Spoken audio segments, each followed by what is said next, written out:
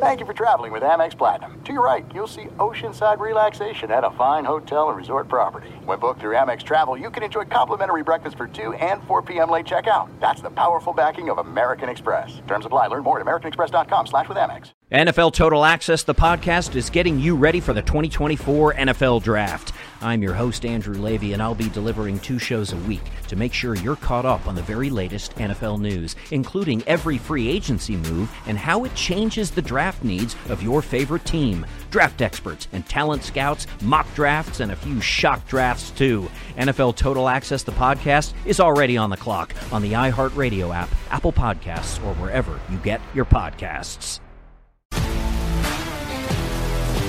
If you love sports and true crime, then there's a new podcast from executive producer Dan Patrick and hosted by me, Jay Harris, that you won't want to miss. Playing Dirty: Sports Scandals. Each week, I'm squeezing the juiciest details from some of the biggest sports scandals ever. I'm talking Marcus Dixon, Olympic gymnastics, Cain Velasquez, salacious Super Bowl-level scandals. Join me on the dark side of sports by listening to Playing Dirty: Sports Scandals on the iHeartRadio app, Apple Podcasts, or wherever you get your podcasts. The Volume.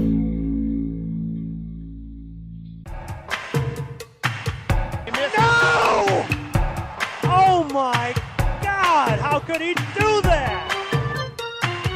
Are you on? Don't answer. What? Charles Darwin.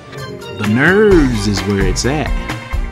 Welcome everybody back into Nerd Sesh. As always, I'm Carson Brever, and alongside me is Logan Camden. And today we are going to be ranking the number 15 through number 11 players in NBA history. This is part 3 of our top 25 players ever series. So if you haven't watched the first 2, I recommend that you do to get a sense of our list so far, who we've chosen, and our rationale for that. Very quickly though, Logan, why don't you just brief us on the criteria that you're using to make all these calls? In this order, my most valuable thing was obviously team success. Did your team win when you were on the court? Did you make them great? Along with that, were you ever the best player on a championship team or a team that got to the NBA Finals? Next, I really heavily weigh and value two-way impact. Were you a great player on one end, on both ends of the floor? Did you make your team great on one end of the floor or the other? And then peak. I weigh a little bit heavier over longevity. I just think were you greater at your best? But obviously, those can balance out if you were great for a very, very long time. So that's my criteria in that order. So some of you guys are hearing these spiels for the 3rd time now, but we're just quickly catching up anybody who may be joining in for this episode. We have some real similarities. Most important thing, how much is your skill set contributing in terms of championship value? How much are you driving me towards winning games at the highest level? It's not about aesthetics. It's not about wow factor. It is about that. I really value playoff production accordingly because I think that is the most important and difficult stage to perform on. And I really value people who got over the hump as the guy, won a championship, especially without overwhelmingly talented supporting casts. But we are not just counting rings here. Context totally matters. Your supporting cast, the role that you played, the level that you reached. I think that's a hugely important thing to reiterate here. Accolades can serve as an estimate for how good a player was, but they're far from the end-all, be-all. Voters make mistakes. They make decisions I disagree with. Narratives and agendas are at play. In this episode, just like considering all of the stuff that I gathered, I don't think I'm going to be bringing up accolades much at all. And then like you, I value peak more than longevity. If you achieve something that another player just flat out couldn't, it's hard for me to put the player with the lower peak higher. However, if the peaks are similar, then longevity is absolutely an important factor. How long did you sustain that really high level for? So, very quickly before we jump into your number 15, Logan, why don't you just run down your list so far, 25 through 16? 25, I had John Havlicek. 24, Jason Kidd. 23, Giannis Antetokounmpo. 22, Kawhi Leonard. 21, Moses Malone. 20, Nikola Jokic. 19, Elgin Baylor. 18, Oscar Robertson. 17, I had Dirk Nowitzki. And 16, I had Julius Erving. All right, I had D. Wade at 25, Karl Malone at 24, Charles Barkley at 23, Chris Paul at 22.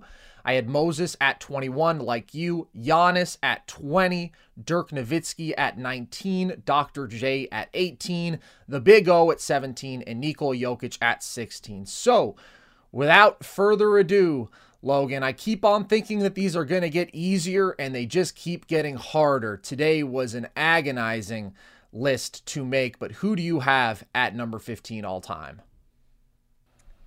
At number 15, I have Kevin Garnett, and I think he's a really underrated offensive player all time.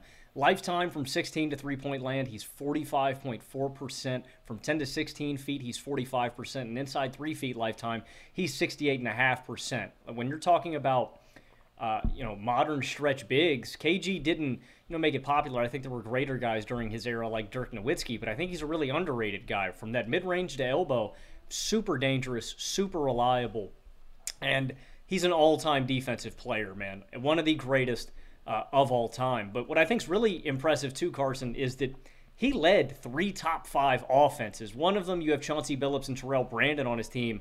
One time, he has Sam Cassell. One is basically by himself, though. I don't think we give KG enough credit for dragging those Timberwolves teams to being elite defenses, but also top 5 offenses. I think that's super impressive. At his peak is basically 12 seasons from 97 to 2008. He's given you 21, 12, and 5. At his top-notch peak from 99 to 05, he's 23, 13, and 5 on 49%. And I think we pigeonhole KG a little bit, Carson, because of that ring that he gets with the Boston Celtics, those elite teams with Rondo, Paul Pierce, Ray Allen, and Kevin Garnett. Truly one of the greatest teams of all time. And because he gets his ring with that team, and that's his only ring, I can't put him higher, right? There are just guys that were number ones on better teams, but I don't want to undersell how bad those Timberwolves rosters were. He went to the Western Conference Finals with a team comprised of Sam Cassell, Latrell Sprewell, Trenton Hassel, Irvin Johnson, not Magic, my boy Irvin, Wally Zerbiak, Fred Hoiberg, and one of the greatest busts of all time, Michael Olowokandi. It's one of the greatest carry jobs of all time, and that 04 season is one of the greatest peaks by any player of all time. And I can't undersell how much better KG made teams offensively and defensively with him on the floor. From 2004 to 2012, they were an average of 12.3 points per 100 possessions better with Garnett on the floor. I mean, that mark is up there with some of the best players on this list. That's a mark better than Kobe Bryant. That's a mark better than Kevin Durant. But I do think there are gaps in offensive ability comparative to those guys like KD, like Kobe. That's why they're higher. I think they can just take offenses to higher heights despite how great KG was defensively. But I think he's criminally underrated offensively, and his peak is one of the highest of all time. So because he wasn't the guy, again, I don't want to hold that against KG too much. That's why he's not lower. He took those really shitty Timberwolves teams to great heights. He never got over the hump as the number one unequivocally best player. And so that's what keeps him from climbing higher on my list. But I love Kevin Garnett. I love his intensity. And I really do think he's one of the most underrated complete players of all time. I would say that KG is pretty clearly the best player on that 2008 team, but I certainly see what you're saying, right? It was a team that was built with 2 other stars.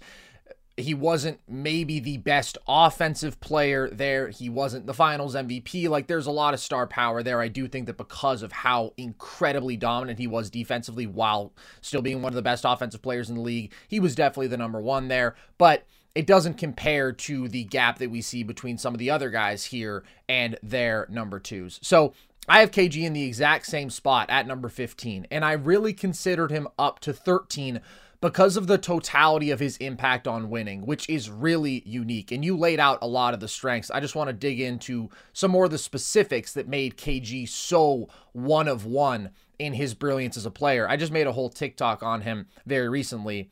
It's a top 5 defensive peak ever to me.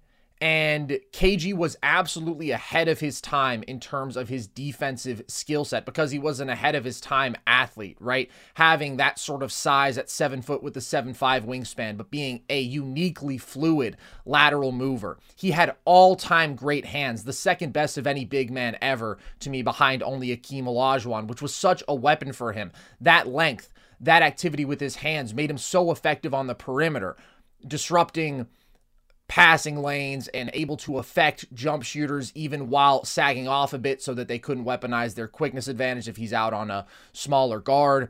And he was so good changing direction that he was really good at containing drives. And then if you did get a little bit of a step on him, well, he was this great shot blocker with this phenomenal length as well.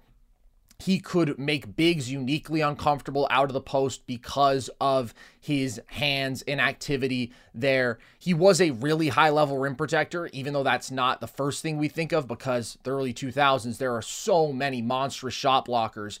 KG may not have had the shot blocking numbers of a Ben Wallace or even a Tim Duncan, but he was a really good rim protector and a monstrous defensive rebounder, led the league in boards for 4 straight seasons.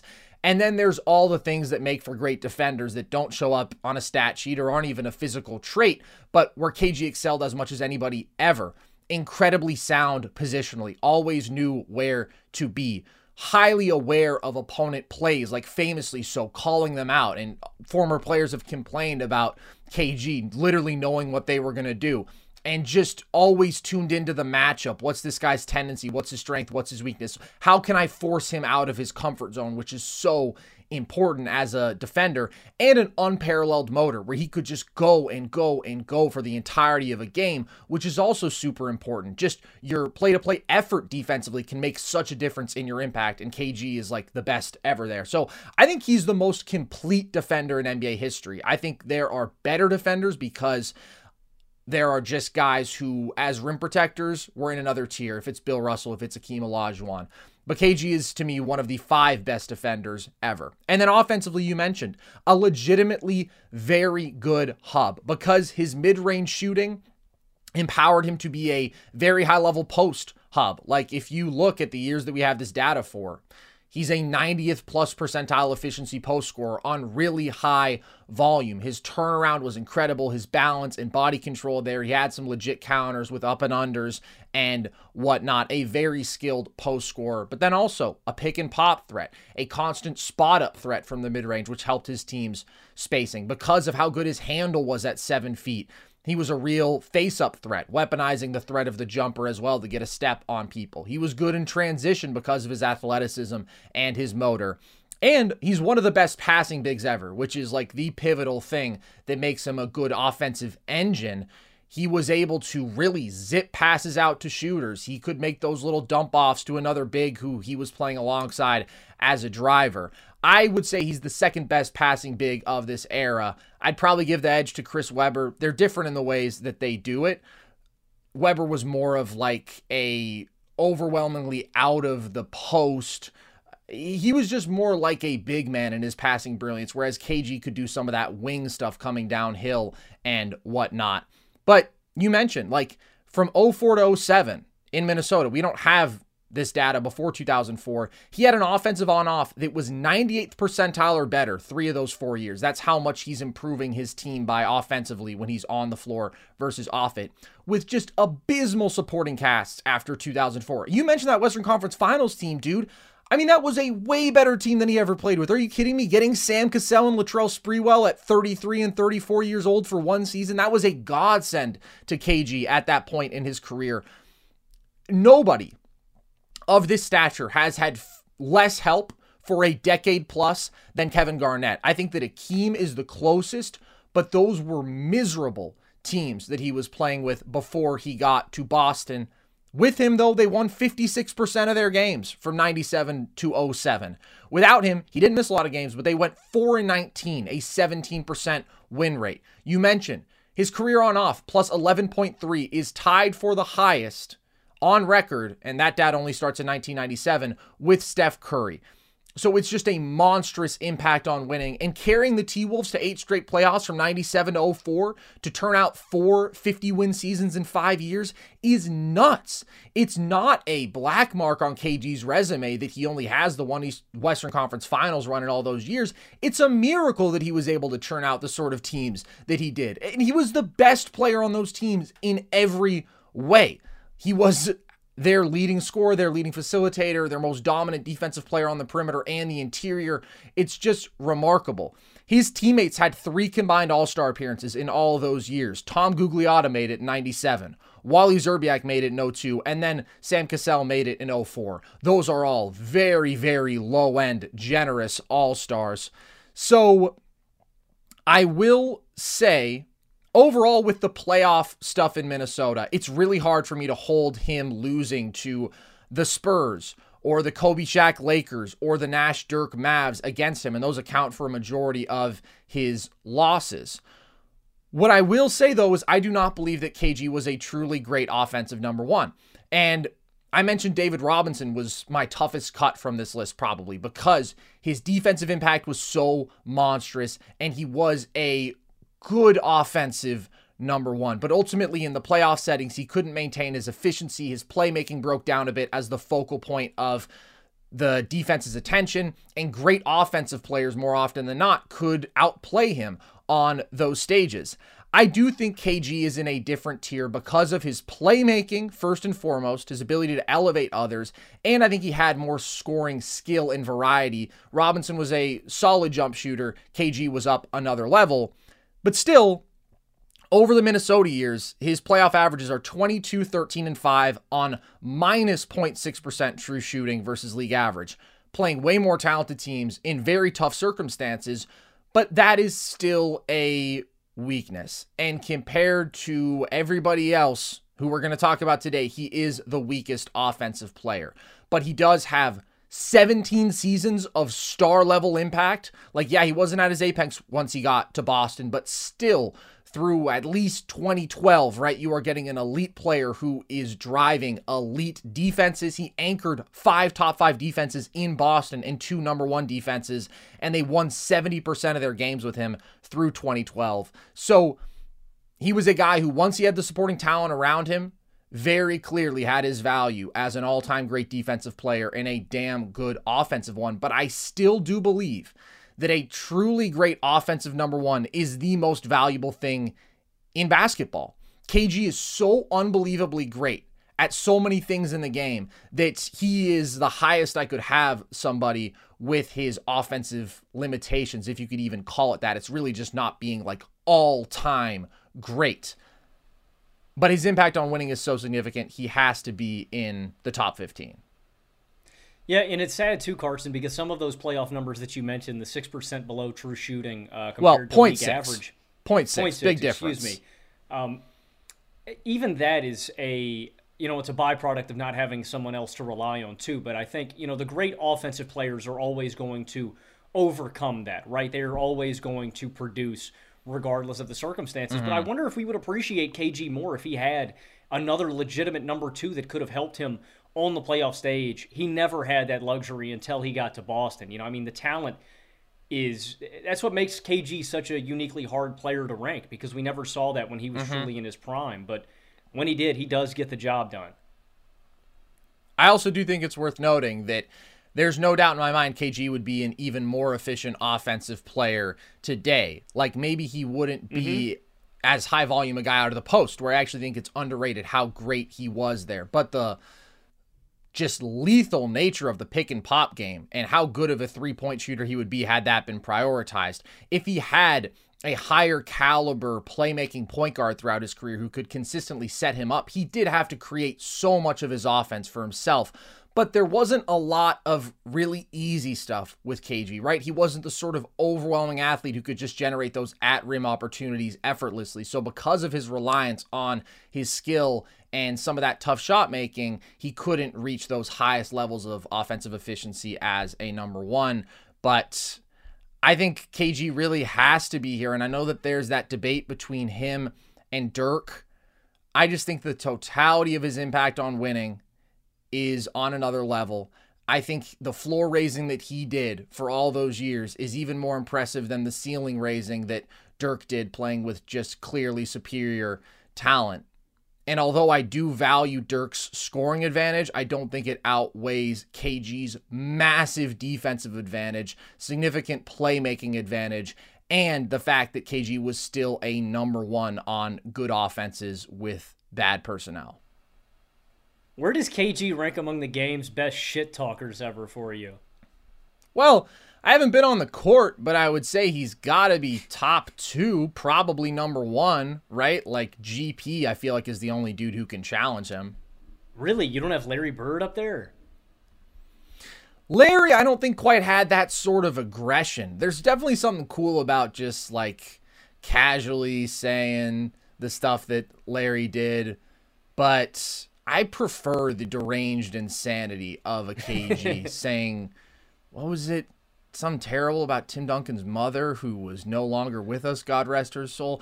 You need to have a level of ruthlessness that KG did to be in that GOAT conversation for me. But let's move on to your number 14. Who do you have? NFL Total Access, the podcast, is getting you ready for the 2024 NFL Draft. I'm your host, Andrew Levy, and I'll be delivering 2 shows a week to make sure you're caught up on the very latest NFL news, including every free agency move and how it changes the draft needs of your favorite team. Draft experts and talent scouts, mock drafts, and a few shock drafts, too. NFL Total Access, the podcast, is already on the clock on the iHeartRadio app, Apple Podcasts, or wherever you get your podcasts.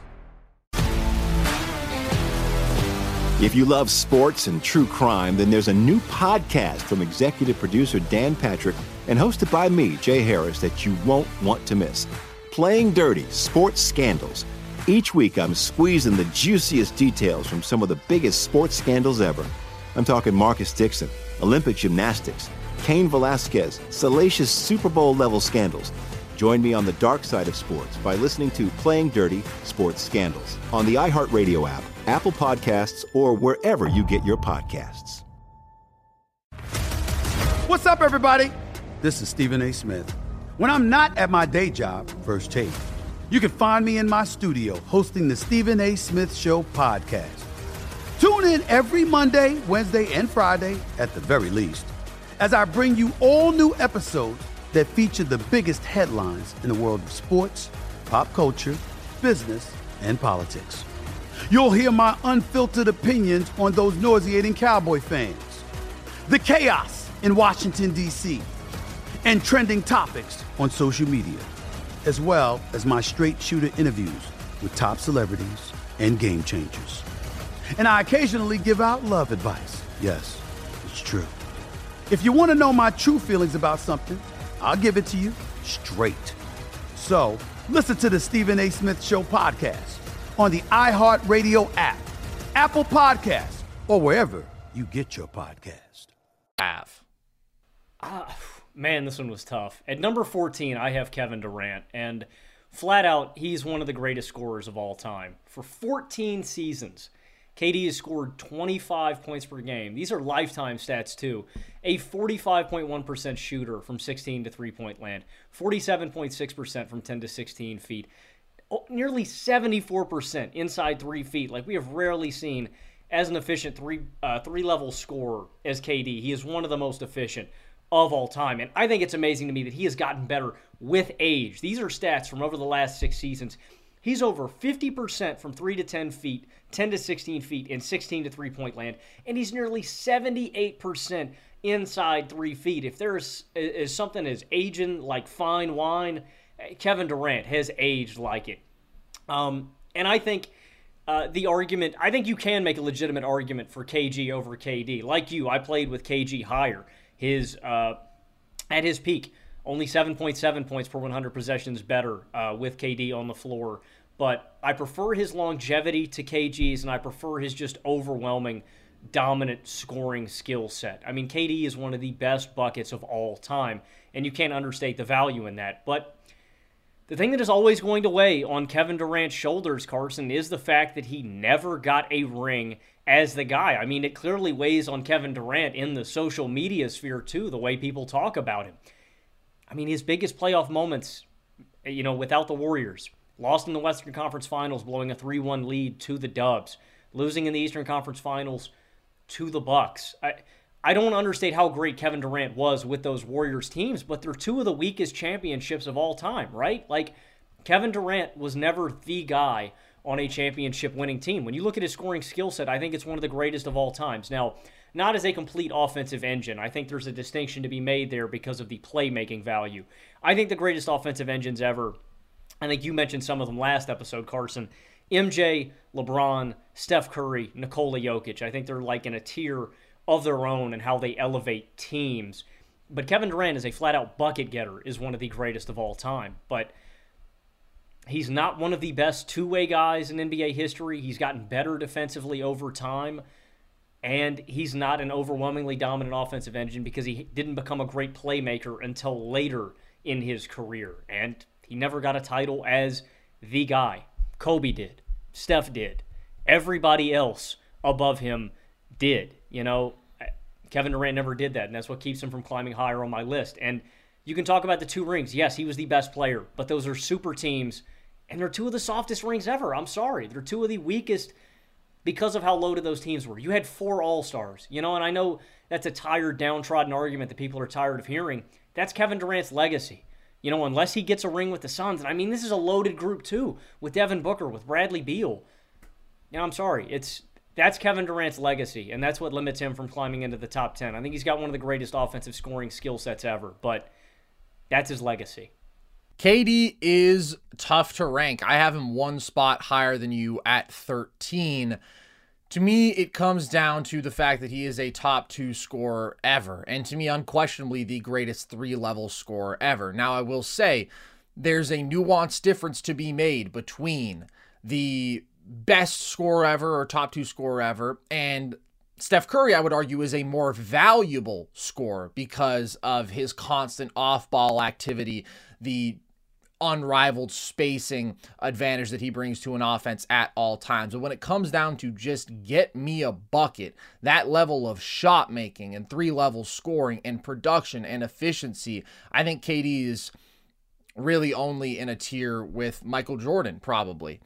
You mentioned some of the total numbers. His career is over 27 a game on plus 7.2% true shooting versus league average. His playoff career, 29.4 points per game on plus 5.1% true shooting. We have never seen a combination of the sort of handle and fluid athleticism at, let's be honest, 7 foot with just one of the best pure shots we've ever seen, completely unaffectable in any situation. And you think about the iconic shots of his career, the daggers against Cleveland. That is a dude who can just rise up.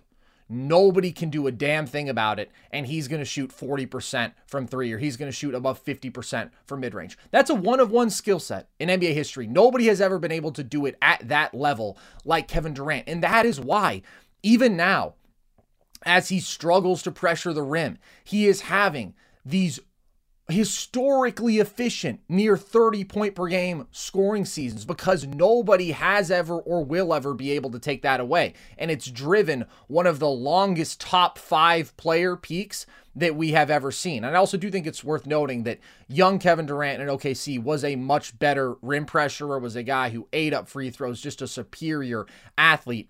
But he has aged like fine wine even without that. Here's what's tough about the Warriors' year. Yes, of course, those teams were legitimately unfair in how stacked they were. At the same time, I think there's a duality to it. Because no, KD doesn't deserve the credit that a lot of these other guys do, that an Akeem Olajuwon does in 94-95 for raising supporting cast that would not be in these conversations without him whatsoever. At the same time, I think us talking about, oh, those rings were so easy, can diminish how absurdly high Kevin Durant's peak was. Like the 2017 finals, I remember thinking this is as invincible of a scorer as I have ever seen and there will ever be. He was 35 a night on 70% true shooting. Then the next year comes out and it puts on a playmaking show, 7.5 assists per game, 29 a night on better than 65% true shooting. His playoff peak from the totality of 2017 to 2021, 30.6 points per game on 63.9% true shooting. 2019, outside of his injuries, it was as unstoppable of a scoring run as we have seen. When you think about what he did to the Clippers, just flambéed them. Then 2021 comes back with the Nets. Kyrie is injured and misses multiple games in the Milwaukee series, including Game 7. James Harden comes back as a complete shell of himself in Game 7 and also misses multiple games in that series. So it's basically KD and Joe Harris and the boys, and he brings them to the absolute brink there with a level of scoring brilliance up at 34 points per game and incredible playmaking, consistently getting downhill and just dissecting in that series, that is some of the best basketball he's ever played. It doesn't result in a ring because of circumstances. I also think when you're looking at that 2017 sort of peak, he was so great defensively that year, could easily have been all defense because of his impact as a secondary rim protector. I thought this regular season was another great defensive year for him. Again, as a secondary rim protector above all else. So I do view him throughout his career as a mostly plus defender, especially once he got to Golden State and sort of figured out that role more and became less of a 3 and more of a 4 with some very high peaks. Doesn't compare to the all-time greats, of course, which some of the players on this list are in terms of two-way value, but legitimately quite good. And as you mentioned, a strong playmaker who has gotten better and better there as time goes on. And he has done a whole lot of winning and has been relevant in these contending conversations for 15 years, effectively. Tough to overstate how rare that is. His career winning percentage equates to a 52 win pace. That's what he's sustained for 15 years. Career on off plus 5.7.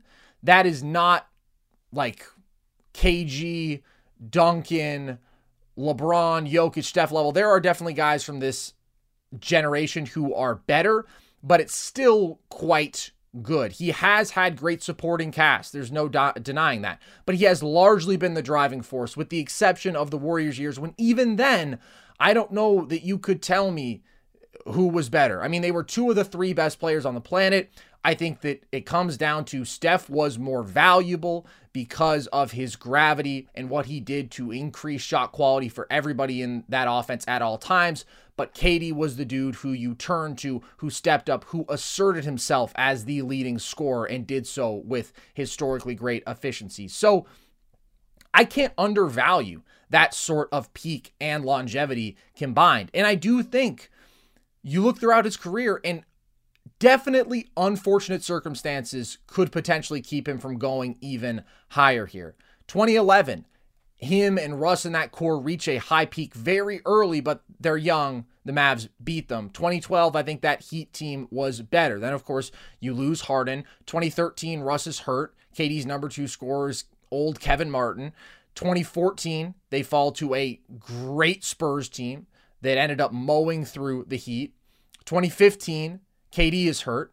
2016, they lose in 7 to the 73-win Warriors. They should have won that series, but if they had, it would have been beating one of the best teams we've ever seen. 2019, he gets hurt when that would have almost certainly been a third straight Warriors title. 2021, as we mentioned, Kyrie and Harden are hurt. So I believe it was our buddy Gabe Swartz who said that this feels like a 10th or 15th percentile version of KD's career if you were to run the simulation 100 times.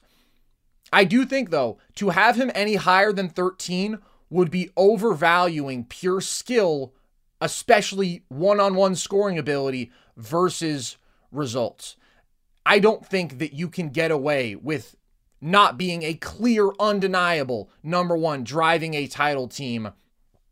You can't go higher than 13 without having that clear mark on your resume. There's just a gap to me between 12 and 13 here. So because of the all-time scoring, because of the plus defense and playmaking, although not elite, with this incredible longevity, he has to be this high. There's just so few people who have been at this level for this long and reached the peak and did so in title runs, even if they weren't your traditional title runs because those teams were so loaded.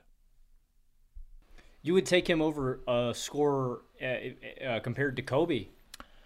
I believe that in a vacuum of one-on-one scoring, KD is better.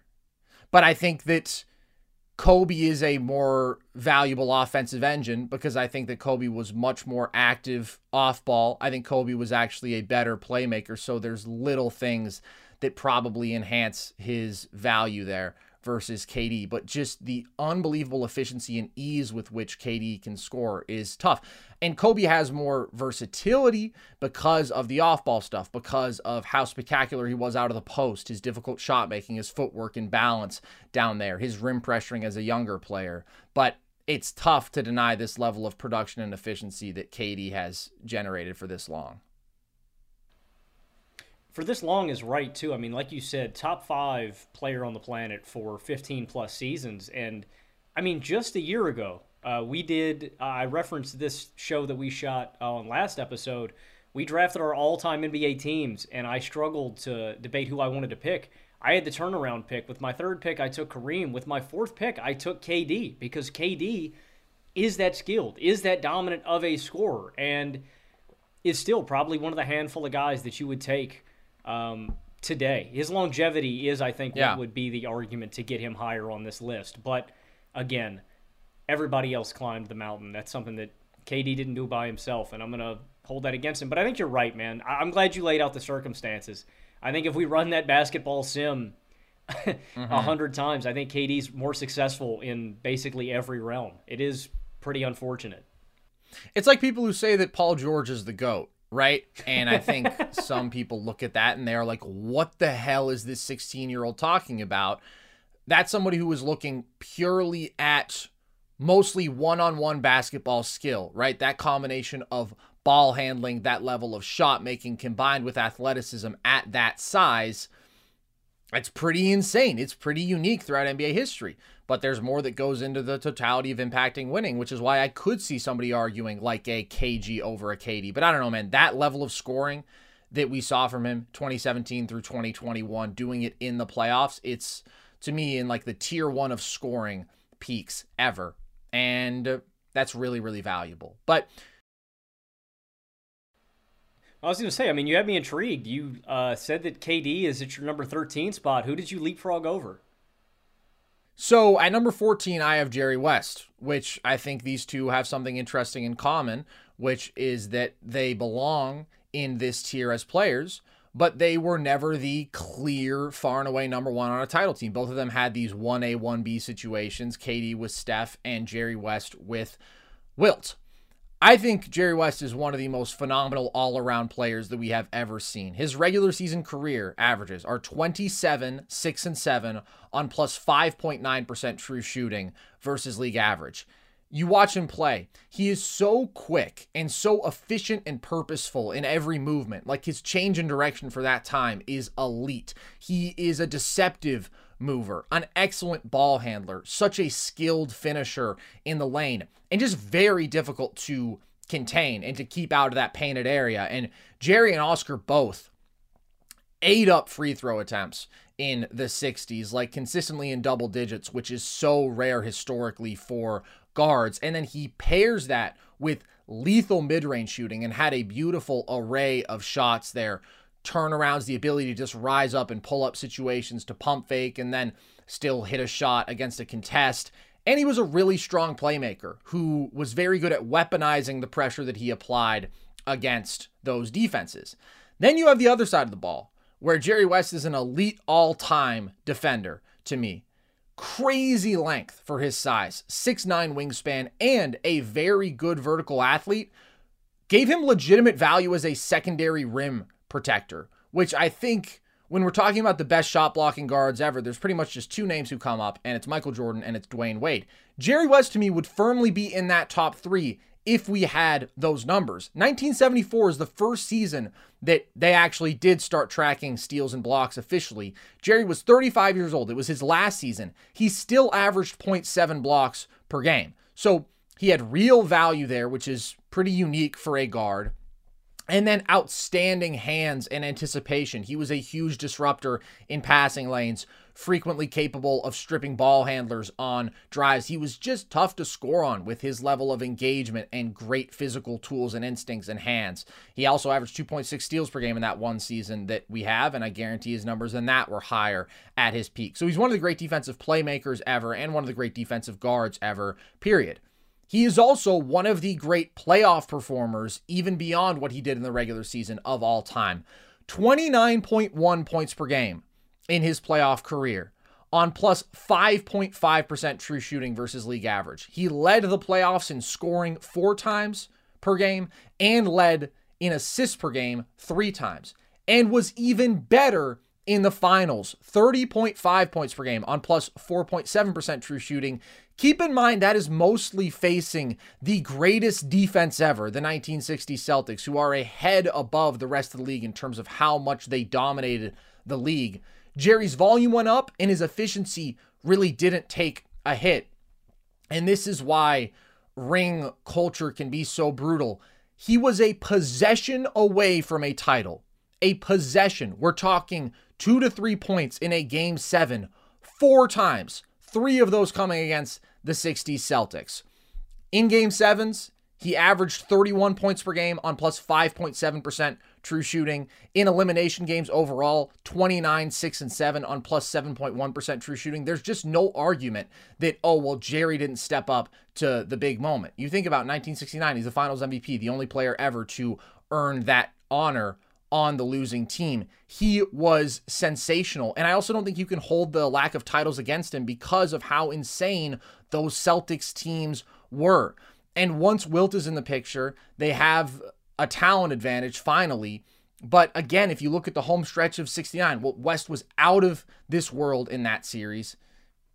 Elgin wasn't great. Wilt, very famously, of course, gets benched in the final minutes of that game 7.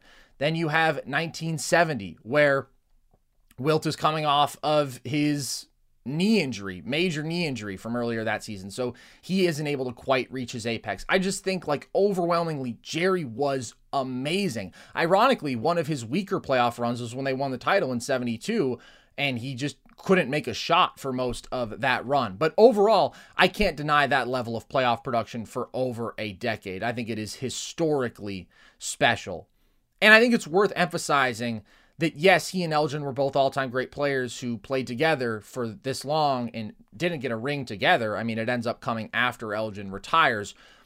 But the gap is Jerry was the better defender. He was the better playmaker. He was the higher volume playoff scorer, and he was way more efficient. So just in terms of the overall impact on winning, like, yes, their raw scoring numbers may be comparable. They're really not, even after 1964 when Elgin gets hurt. Jerry is just far and away the best player in every way. But it's like 1965, Elgin gets hurt. What does Jerry do? He averages 40 points per game. They still go to the finals. The next year, 66, Jerry averages 34 points per game on 52% true shooting. So insane for a guard in that era, and takes them to the finals. 67, Jerry gets hurt. What does Elgin do? They get swept in the first round. Like, it was a very clear Jerry was the guy, best player after Elgin's injury in 1964. Jerry comes back 68, 31 points per game on 53% shooting in that run, and they lose one game in the first 2 rounds. So the only reason he's not higher for me, given the totality of that all-around scoring, playmaking, defensive brilliance for that long on the playoff stage,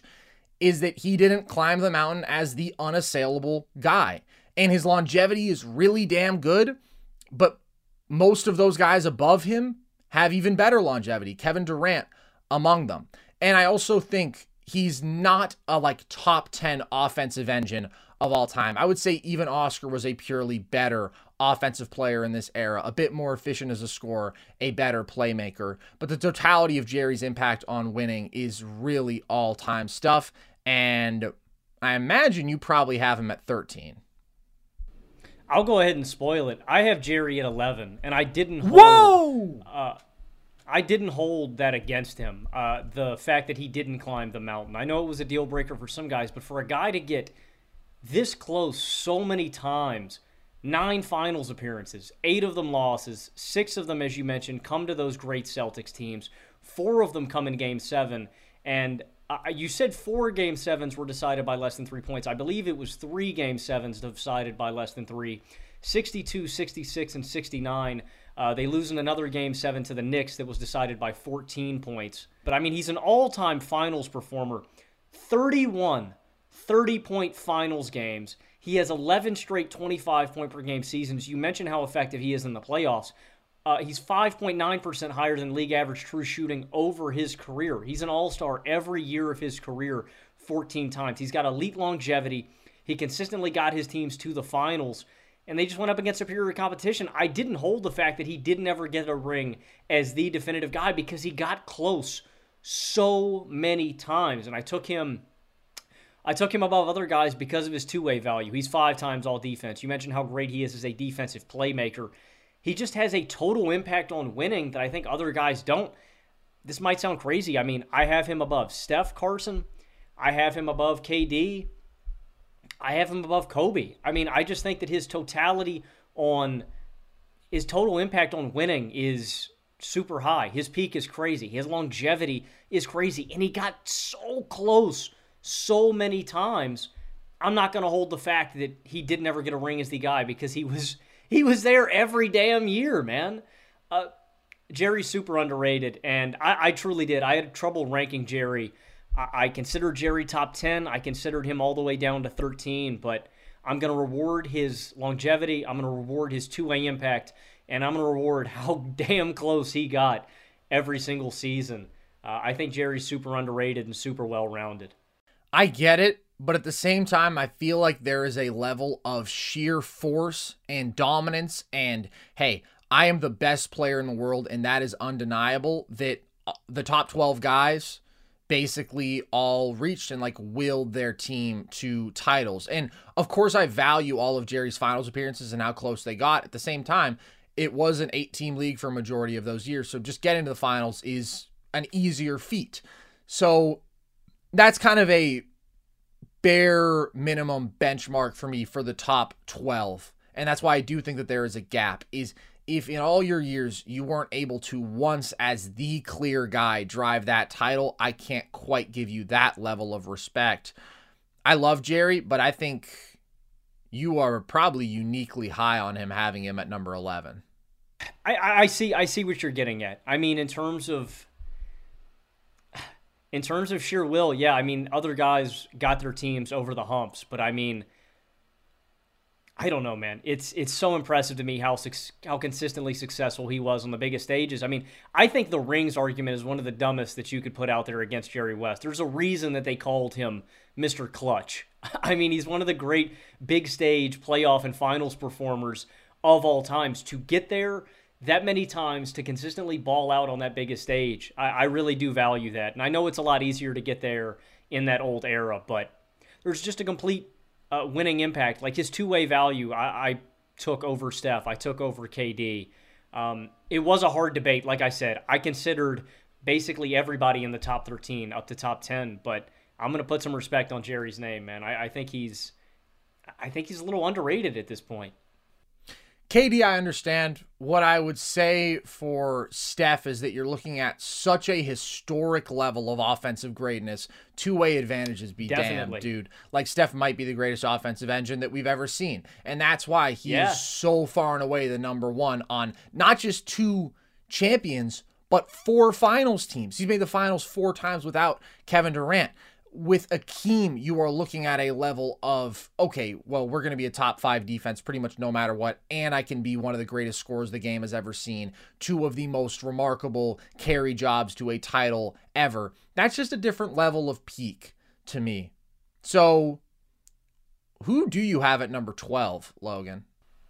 Oh, I got to go with my 13 first, and that's Steph Curry. Oh, excuse me. I jumped the gun. Ooh. I consider Steph is the hardest guy to rank on this list for me. I considered Steph Curry all the way up to number 8 or number 9 above guys like Wilt or Bill Russell because of how uniquely dominant he is as an offensive engine and an offensive centerpiece. I think he is in the pantheon of the greatest offensive engines, like I mentioned earlier. MJ, LeBron, Jokic, Curry. He's the greatest shooter of all time, and that gravity really matters. You talk about KD and Klay, Carson. I mean, he is just generating such great shot quality for all of those guys with the ball in his hands, out of the pick and roll, in isolation, but also as an off-ball mover, using screens and stuff, running around all over the court. And I think that's an important distinction you make too, Carson. He gets those rings with KD, but he's the best player on multiple championship teams that aren't super teams. And I think the 2022 title cemented him in these conversations from the 13th to a top 9 player ever. Granted, I think it's important that we mention that is built around a great team defense with Draymond, with Andrew Wiggins, with Kevin Looney. I think we need to mention that. But, I mean, Curry is creating and generating all of those shots for them in that playoff run. He's at 28 points per game, and there's just nobody that could have done what Steph did in that playoff run to get them there. It's just so easy to build a great team offense around Steph. He's a 2-time league leader in true shooting percentage. He's 7.6% higher than league average true shooting on his career on nearly 18 shots a game. From 2011 to 2023, excluding 2020, the season that he missed, he's 13.4 points per 100 possessions better with him on the floor. And some of you may say too, oh, well, KD's there for some of that stretch. Without KD, his teams are 12.5 points per 100 possessions better with Steph on the floor. He's great with or without Kevin Durant. Steph's just one of the most efficient and one of the most dominant offensive players of all time. But like I mentioned, the distinction that I made and why I put Steph at 13 and not above Kobe, not above Jerry, not above guys like Hakeem is that two-way value. I really do value guys who are great on both ends of the floor. And that's what was tough, man, is Steph's offensive brilliance, does it outweigh his lack of being a great all-time defender? Yes. I ultimately landed on the fence it does. that, no, I didn't. So I took Kobe, I took Jerry, I took Hakeem above Steph. I know it burnt me in the current player rankings. I think Steph's in a tier above, but I want guys that are great on both ends of the floor. And for me, that's why I put Steph at 13 and not higher. I think the only feasible argument for Steph down in the 13 range is longevity, that he doesn't reach this level of peak until 2015. But since he did, he has had 8 healthy seasons. 6 times the Warriors have been in the finals. 4 times they have been the champions. And the 2 years that hasn't been the case, well, he just had a monumentally impressive playoff run, some of the highest offensive levels that he's ever reached in that Kings series, with the blend of unbelievable pull-up shooting and how he attacked the rim in that Game 7, an incredibly high level of playmaking across that and the Lakers series. He is every bit as good as he has ever been. And of course, you have the 2021 season, which was the most pathetic supporting cast ever, that he dragged to still somehow play above average offense and win. I feel like it was close to 60% of their games when he was on the floor, and they were 1-7 without him. That just matters more to me. Peak matters more than longevity. Steph's peak is clearly one of the 10 highest that we have ever seen. He is the most efficient scorer versus league average when we are talking about this top 15 range. He has had the most pronounced impact on winning of the guys since 1997, for whom we have this data in terms of on-off, plus 11.3 there. And also just how consistently great his teams have been with him on the floor, outscoring the opposition by 8.3 points per 100 possession is, I believe, the best mark of anybody there as well.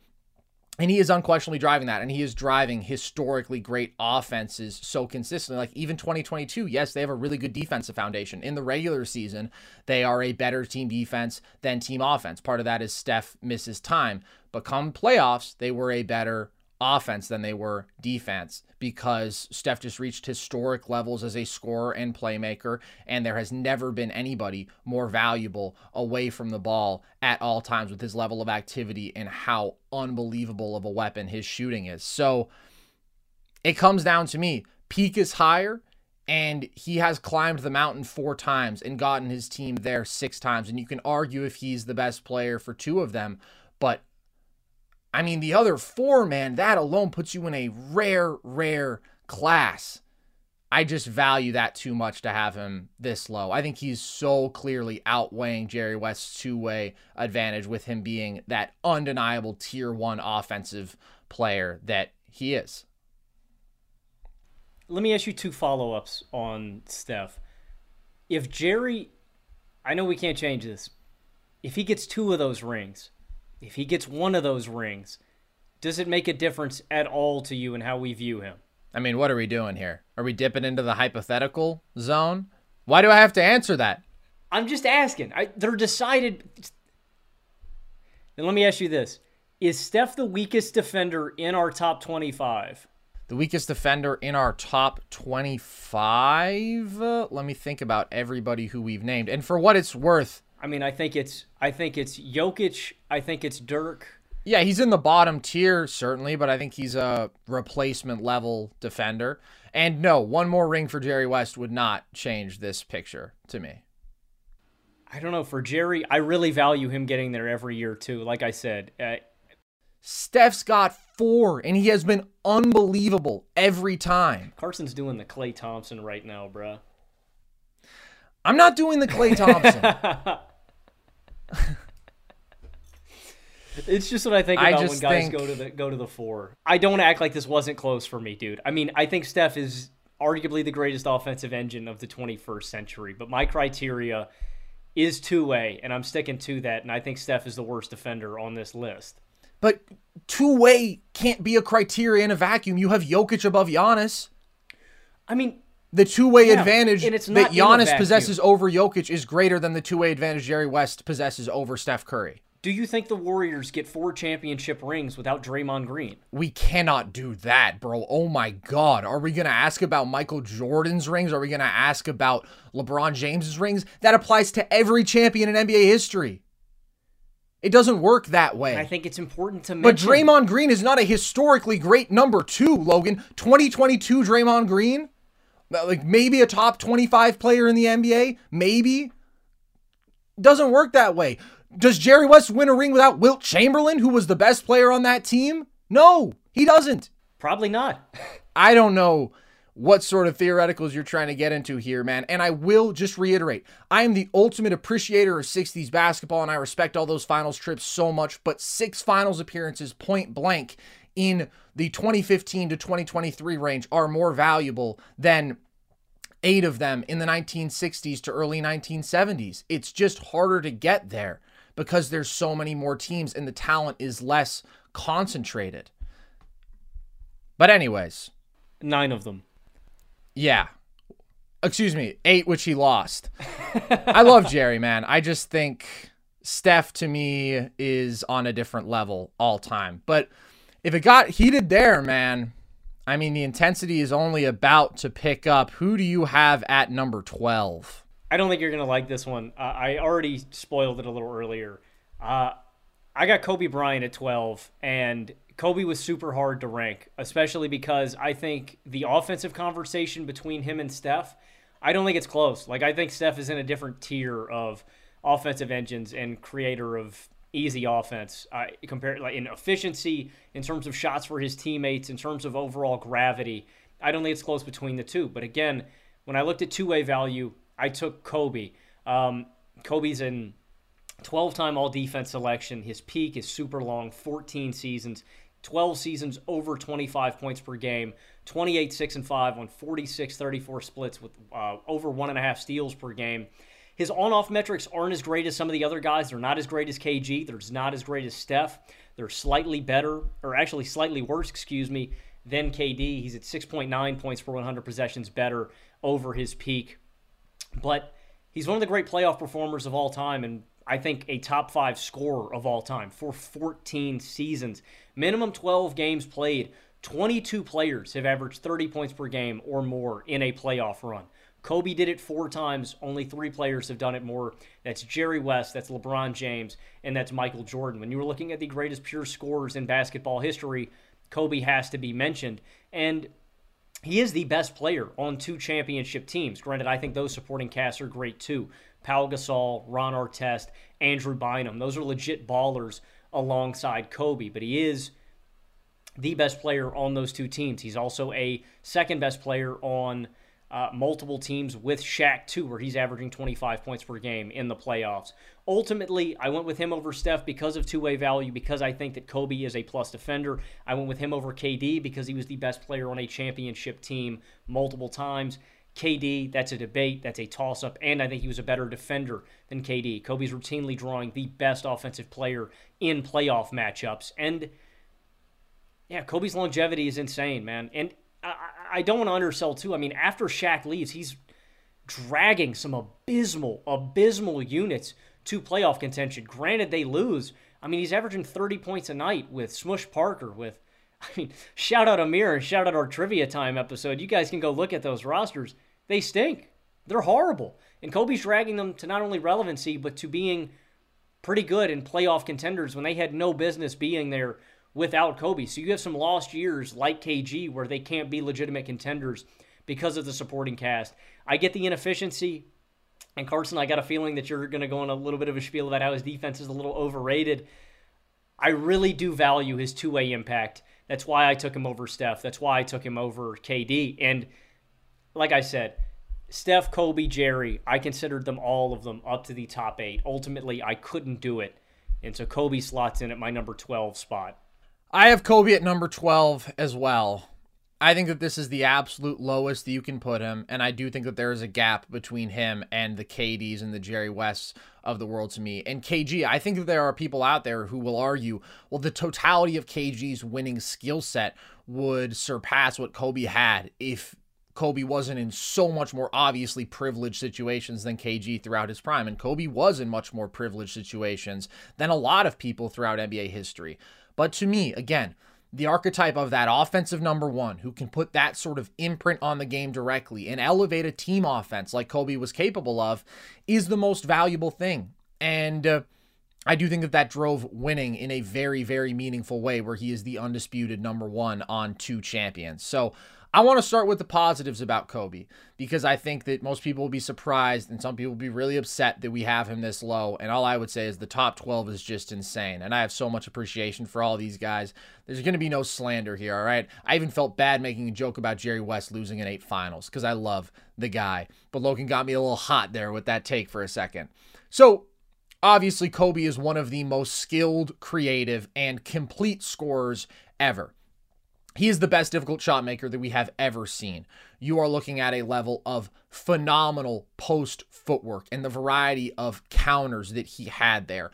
A really unique ability to maintain his balance and body control at all times so he could make these shots from unbelievable angles and with strange alignment and with people smothering him. He could pump fake into a shot and still nail it with no airspace. He could spin over either shoulder. He could step through and then shoot from this crazy angle to take advantage of the window that he created. It's just a level of artistry as a scorer that nobody in basketball history has ever matched. And I do think that's why, along with him being a Lakers legend, of course, there are so many people who feel so adamantly about Kobe as a top 5 player, or maybe as their greatest player of all time.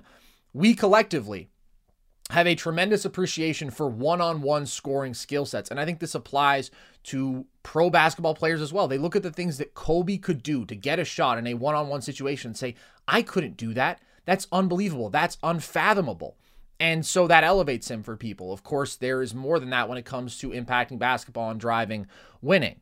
And I do think that there are some people who perform better in those categories than Kobe when we're talking about these all-time upper tiers. He was, though, also skilled attacking the rim, especially in his younger years when he was one of the best athletes in the league.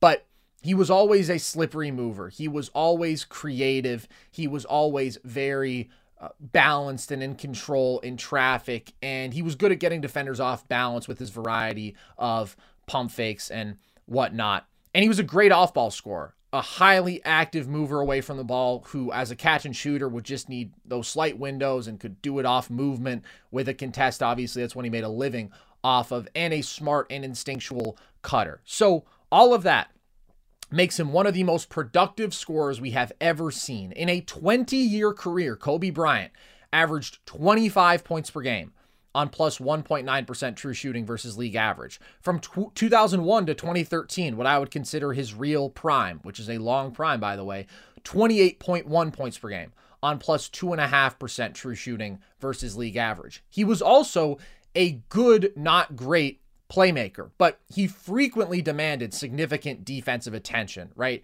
He would draw a lot of doubles. He really did demand a lot of defensive attention away from the ball, certainly not at like Steph levels, and the spacing value isn't the same because he's doing it inside the arc largely versus outside, but still, he was the constant focal point of defensive attention in the post-Shaq years, and he was aware of how to weaponize that. He dissected doubles well. He was also good at the drop-off pass as a driver, but he didn't have an elite playmaking impact. He didn't have that sort of superb next-level vision to do stuff that like only the great playmakers in the league are capable of, create high-value shots where there might not be one there to the average, even good playmaker, and he did have a tendency to take too many tough shots, and he didn't quite create as many of those effortless playmaking opportunities as some of the league's great because he didn't just collapse the rim, right? If you look at some of the assists that a Ja Morant today will get, it's because everybody's got to collapse on him, and then boom, obviously somebody's open. Kobe didn't quite have that level of rim pressure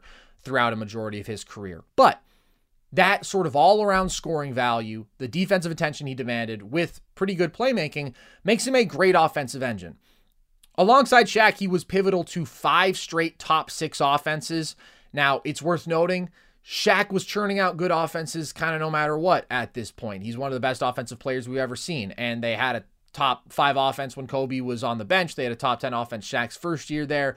They also just had good personnel when Shaq first showed up. So it is worth noting that Shaq is the most important player to those offenses being so good, clearly. But then 2005 to 2007, you mentioned, he floated the Lakers as a top 8 offense each year. That is incredible value and is improving them dramatically in terms of efficiency when he is on the court versus off it. So with those supporting casts, that's one of the things that affirms Kobe as an all-time offensive engine. Not tier 1, but like special stuff. And then 2008, 2009, he drove top 3 offenses, obviously with a much better supporting cast by that point. And then after that, drove another 3 top 10 offenses. So offensively, great value. We will get into some of the areas I think he doesn't quite hold up against the all-time greats in this tier. And then we get to his defense. I believe Kobe was a good defender. I believe he was an overrated defender. I believe 12 all-defense selections is an egregious overestimation of his defensive value. This happens with star players in terms of all defense. It can very much become a reputation-based award, and it's especially liable to happen to a star player like Kobe in such a big market playing for such great teams. And I think he had great moments, but he really picked his spots defensively ultimately. I also think another reason that he gets a bit overrated is he was a really good one-on-one defender, right? He had very good feet. He had a 6'11 wingspan, so he had good length there, could affect ball handlers and jump shooters, and he took those one-on-one matchups personally. It was a point of pride. And that's where you get a lot of those like sick Kobe clamps, whatever player, if it's Kyrie. There's so many of those that go around, those like viral clips, which are cool. But as a team defender, I don't think he really had a huge impact. He was more prone to those lapses off ball, where I don't think it was as much of a point of pride. He would take gambles that could go either way off ball. And given that he wasn't a bigger wing, he didn't have a ton of value as a helper, and he didn't have a ton of value in terms of high-end switchability going on to some of those bigger, more powerful players. He was better switching on to small guys or just guarding players of his similar size. From 2004 to 2013, the Lakers' defensive rating was worse with him on the floor 6 times. It was better with him on the floor 4 times. So, no, I do not take that sort of defensive on-off data because there's, a whole scope of the team and the lineups you're playing with and all that, and only one perimeter defender can do so much to impact a team defense no matter what as like gospel. But that doesn't happen with truly great defenders, that there's basically a negligible impact on how your team performs with you out there or without you on the court defensively for a decade. Like if you look at Draymond's impact, right? The Warriors defenses are 5+ points per 100 possessions better with him out there every year, pretty much. So bottom line, Kobe's a good defender. He's not a game-changing one, and he's not driving team success on that end of the floor. So when you're looking at some of those Lakers' top 5 defenses, you can only give Kobe so much credit in those conversations. So I do think it's important that we address that because I feel like there's such a wide range of opinions on Kobe's defense, and a lot of it is driven by accolades, which I just don't value that much. Like, I'm sorry, somebody else's opinion, and especially we know how wrong voters can get this stuff and how little some of them pay attention. It's just not more important to me than what I'm able to actually see and deduce. So you have that, and then you do have his efficiency. Career, he's under +2% true shooting versus league average. Playoffs, 25.6 points per game on +1.4% true shooting versus average. So it's not that Kobe is an inefficient player. It's not that he's not a great offensive hub. This is compared to the other all-time greats. And part of this is just a matter of shot diet. Kobe took a ton of tough shots.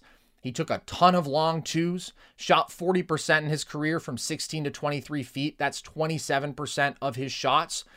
And there are just other guys who have been able to generate more valuable shots more consistently than Kobe, purely as a matter of skill set. Like Steph has been able to dominate as a highly efficient pull-up jump shooter from deep. If he makes 40% of his threes, that's 60% true shooting. That's great offense. And Shaq still able to dominate the rim, right? Magic still able to score very efficiently and create super high value looks directly for his teammates consistently. MJ had a better blend of elite rim pressure and more efficient mid-range shot making than what Kobe had. And if anybody still is like, well, why does efficiency matter? Because I know there was a time where people are like, oh, everybody's talking about efficiency. What does that matter? This guy got buckets. This guy scored X amount of points. I mean, efficiency is ultimately the name of the game, right? You have a finite number of possessions. You need to make the most out of those possessions. And that's why it matters that you create high shot quality, not just that you can get a super tough bucket. That may be valuable in a very specific scenario, but broadly, if you can just create great looks at the rim, or if you can consistently enhance your teammates out of pick and roll and get them a bunch of lobs, like those things are extremely valuable. And this is interesting because I know that Jason Timpf, who I'm sure a lot of you guys, if you are a fan of our show, probably watch him as well, and he is the man. But he just made a video talking about why he thinks Kobe is historically underrated, and part of that being that those shots that Kobe took are the ones that are available in a playoff scenario. And I would just say that that's not necessarily true. Again, Steph still creates great, highly efficient offense for himself in the playoffs. So did Shaq. So did all the guys that I mentioned, Magic and MJ. So nobody has ever made scoring look more impressive than Kobe. But some dudes have skill sets that just make it easier. I also think something that Jason mentioned was that touching on efficiency is as though we're getting into some theoretical realm and not looking at what actually matters, which is that Kobe won 5 championships. And I just think we can't look at things this way. It is not about 5 rings in a vacuum. Kobe is so clearly and undeniably the second best player on 3 of those championship teams, especially 2000, right? When he averages under 16 points per game in the playoffs.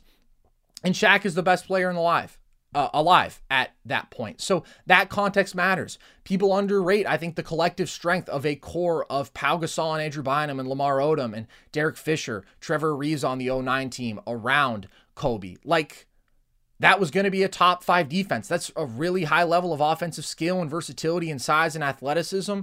So, of course, the core that you have around you matters. A guy like Hakeem Olajuwon was never privileged to play with the sort of talent that Kobe did for a vast majority of his prime. And when we're looking at team results, of course that matters. You mentioned Kobe's career on off plus 4.6 does not hold up against a lot of these guys. So I just think, of course he drove winning. Of course he was vitally important to the Shaq championship teams. And he was far and away the guy in 2009 and 2010, but he also played in a lot of great situations. And I don't think that his peak can quite match Hakeem's as a two-way force, where he is the best scorer in the field and is the best defensive player alive, or Steph's as like maybe the greatest offensive engine because of his level of scoring efficiency and off-ball value and the fact that he's a significantly better playmaker and he's driven better all-time offenses than what Kobe did. So that's what it comes down to. The longevity, the totality of his efforts towards championships, the scoring variety. I value it all so much, but I think there are guys with higher peaks who ultimately were better engines towards driving winning, and Kobe does, of course, get elevated because of 3 rings on which he was not the guy. So I want to get a gauge for where you think Kobe lines up with other great offensive engines, maybe even guys that aren't on this list, like guys like Steve Nash, guys like Chris Paul, guys like James Harden. Like, is that the tier of offensive engine that you're talking about with Kobe Bryant, or do you think he's higher? I think that all of those guys fall into different categories for me. So I would say Kobe is clearly a better offensive engine than a guy like James Harden, because I think Harden had an inherently rigid and ball dominant style that doesn't scale as well to the playoffs. I think that his variety as a shot maker, the lack thereof, hurt him. I think his reliance on getting to the line hurt him. So I would not have Harden in a tier with the other two guys you mentioned. I think Steve Nash belongs in the same conversation as an offensive engine because of the shot quality he creates for everybody around him. Kobe's advantage, though, is his ability to ultimately go out there and do it himself as a scorer and directly impose himself on the game like that. So I would say that Kobe is above definitely Harden by far. I would have him above CP3 as well. Nash is tough, but I mean, there's no comparison in terms of the totality of their resumes, given how much longer Kobe did it for, given his two-way advantage, given the championship runs. Would you have, so him and KD you would put in a similar tier? Is that the kind of range? Well, I think Kobe is clearly better than KD. I mean, ultimately, Kobe climbed the mountain as the guy undeniably twice. He has even better longevity. I think that he's actually more proven as a solo offensive engine with what he did in those 05 to 07 years. You know, KD's consistently played with really good talent in his career. He hasn't necessarily had to carry a team like that. Kobe could not in any world be lower than 12 for me on this list, bottom line. But I do think the peak edges and the singular dominance on one side of the ball that Steph can reach, that Akeem can reach. It's like those two, there's tons of people who would argue Steph is the greatest offensive player, Akeem is the greatest defensive player ever. Those are the guys who are in my 10 and 11 range. The top 12 players of top 12 basketball players ever are all just phenomenally great, and I slightly prefer other skill sets to Kobe's. That's what it comes down to. So you have Jerry West at 11. Is there anything else that you want to say about him, or should I give my number 11? I'm not trying to get flambéed again, so go ahead. All right, well, I guess this is going to be Carson talking for 30 straight minutes because I just talked about Kobe for so long. But I had a lot to say, man, because it's important, because I don't want it to come across as though I'm disrespecting Kobe. I'm not. I love Kobe's game. I appreciate it so much. These are small margins between the best of the absolute best. I do have Akeem one spot higher than him, though, and this was the toughest decision for me probably on this list. Obviously, this starts with the fact that Akeem is a top 2 defender of all time, point blank. I prefer Bill Russell. I think that within the scope of his era, his dominance was on another level, churning out 12 number 1 defenses in 13 years. Taking away the rim singularly was so important then, but Akeem is probably like alone in a tier as number 2. He has the best hands of any big ever, which made him a massive disruptor. If it was in passing lanes, if it was disrupting entry passes, defending post-ups, anytime the ball was exposed, he was liable to make a play. And at 255, he could battle physically in the post with the most powerful bigs out there, Shaq, Karl Malone, in a way that some of the all-time great defensive bigs outside of him couldn't, right? Like, KG was not nearly the post defender that Akeem was. He had the agility to cover ground and recover quickly as a helper. And he was just a monstrous rim protector, the best of the modern era. 3.1 blocks per game over a 20-year career basically is unconscious. He could just erase space so quickly with his length and athleticism. 7'6" wingspan, unbelievable timing. And he anchored 8 top 5 defenses without impressive defensive personnel alongside him. It was just Akeem driving them to that level, which is like so special. After the years with Ralph Sampson where they had that like dual rim protector setup. Then he also has one of the most impressive scoring arsenals ever. Like, what is he famous for? As much as his shot blocking, it is the dream shake. It is his overall skilled post scoring game, which I think is probably the most impressive ever in terms of skill. I would give him the edge over Kevin McHale, who maybe has a bit more variety in terms of craftiness and counters. They're both great, but because of the fluid athleticism of Akeem, right? Because of his incredible body control on spins, because of his comparative quickness, there's just a little bit more that he can do there. Had a quick first step facing up, but then, yeah, had all the counters, right? Step throughs, unbelievable, beautiful turnarounds, really strong shooter from that mid-range area. And his scoring got even better in the playoffs. In his playoff career, he averaged 25.9 points per game on plus 3.7% true shooting versus league average. 1994 leads the playoffs in scoring as the best defender in the league very efficiently, 4% true shooting better than league average. His second best player on that team was Otis Thorpe, and they beat three easily more talented teams in the 56-win Suns with Barkley and KJ, the 53-win Jazz with Malone and Stockton, and the 57-win Knicks, who were obviously just loaded and one of the great defensive teams ever.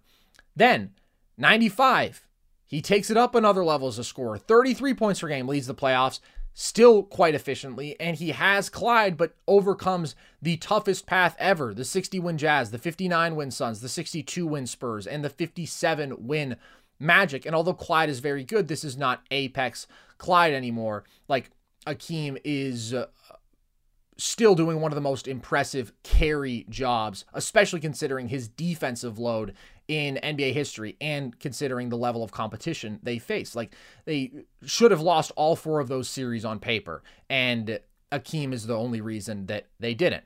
I also think we focus so much on those two title runs, deservedly so. I had them both in my top 10 playoff runs ever. I think that it reflects one of the highest peaks that we've ever seen, but he's also a historically great floor raiser. Between Ralph Sampson and Clyde Drexler, there is a 9-year stretch where the only all-star teammate Akeem plays with is Otis Thorpe in 1992. Again, crazy generous all-star selection. 86, his second year, when he's playing with Sampson, gets him to the finals and dominated Kareem, beat the Lakers in 5, and is scoring and defending already at one of the highest levels that we have ever seen. Before Clyde showed up to Houston, Akeem led the Rockets to a 49-win pace. That's for over a decade. They won 61% of their games with him, 40% of their games without him. And if you just look at the times that he was in the playoffs, like, he didn't have supporting cast to make a lot of deep runs, but 86, that first finals trip, he's putting up 27 and 12 with 3.5 blocks per game on 53% from the field. The next year, it's 29 a game, over 4 blocks, almost 62% shooting.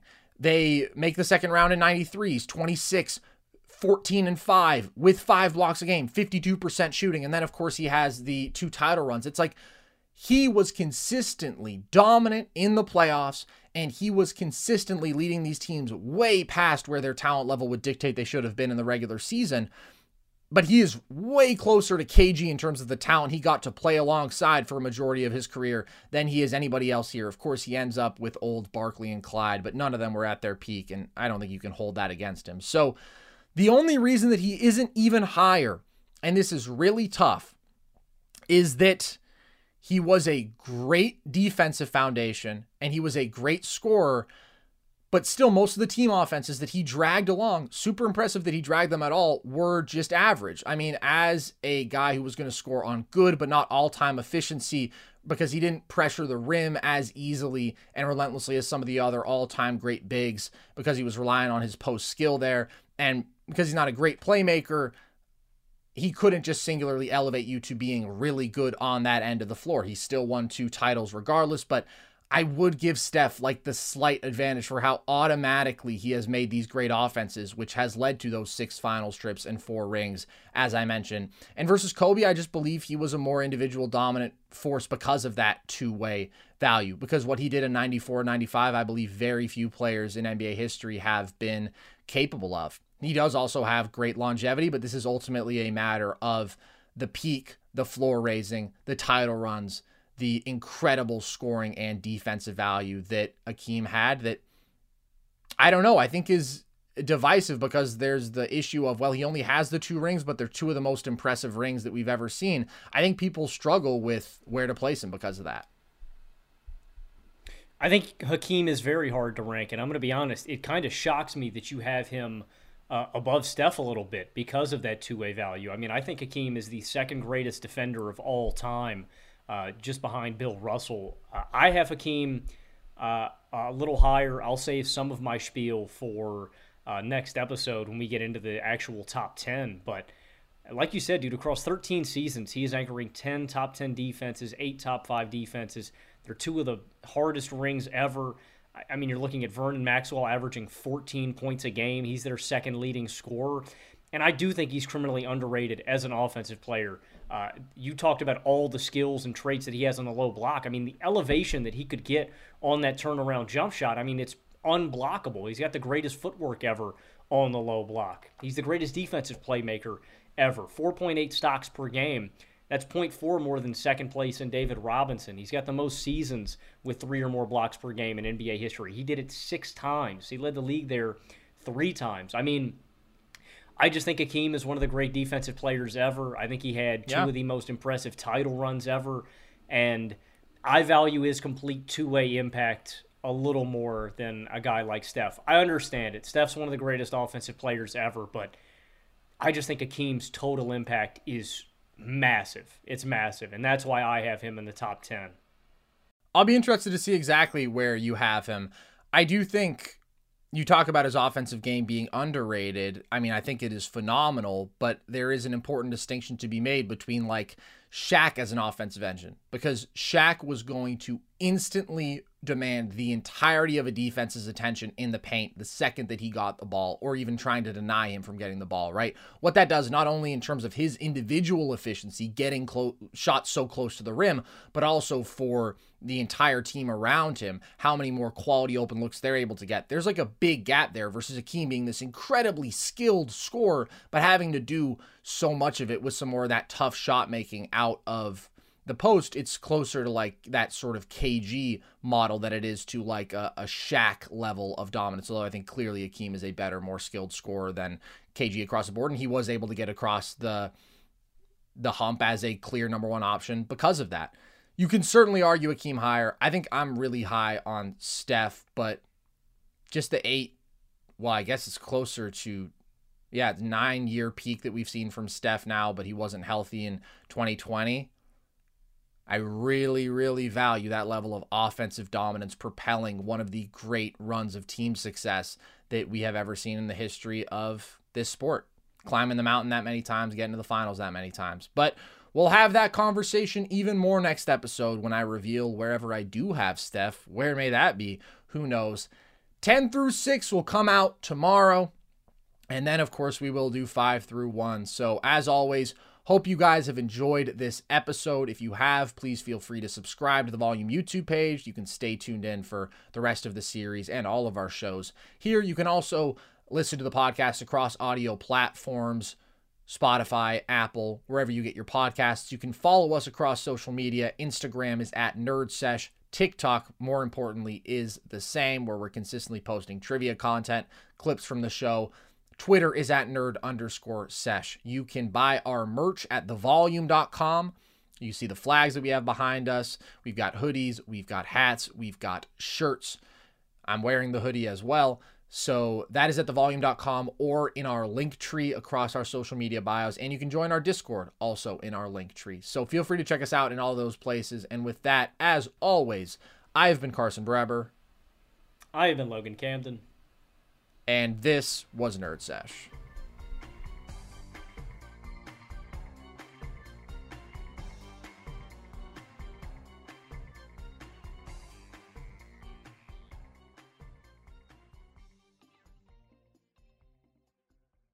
NFL Total Access, the podcast, is getting you ready for the 2024 NFL Draft. I'm your host, Andrew Levy, and I'll be delivering 2 shows a week to make sure you're caught up on the very latest NFL news, including every free agency move and how it changes the draft needs of your favorite team. Draft experts and talent scouts, mock drafts, and a few shock drafts, too. NFL Total Access, the podcast, is already on the clock on the iHeartRadio app, Apple Podcasts, or wherever you get your podcasts.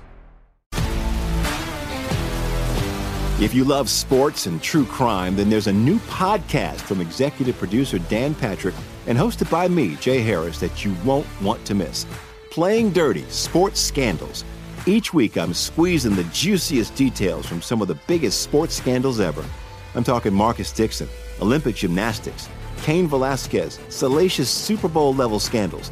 Join me on the dark side of sports by listening to Playing Dirty: Sports Scandals on the iHeartRadio app, Apple Podcasts, or wherever you get your podcasts. What's up, everybody? This is Stephen A. Smith, host host of the Stephen A. Smith Show podcast. Tune in every Monday, Wednesday, and Friday at the very least as I bring you all new episodes that feature the biggest headlines in the world of sports, pop culture, business, and I answer your phone calls and respond to your tweets. You'll hear my unfiltered opinions and straight-shooter interviews with top celebrities and game changers. All of that and more. So listen to the Stephen A. Smith Show podcast on the iHeartRadio app, Apple Podcasts, or wherever you get your podcasts.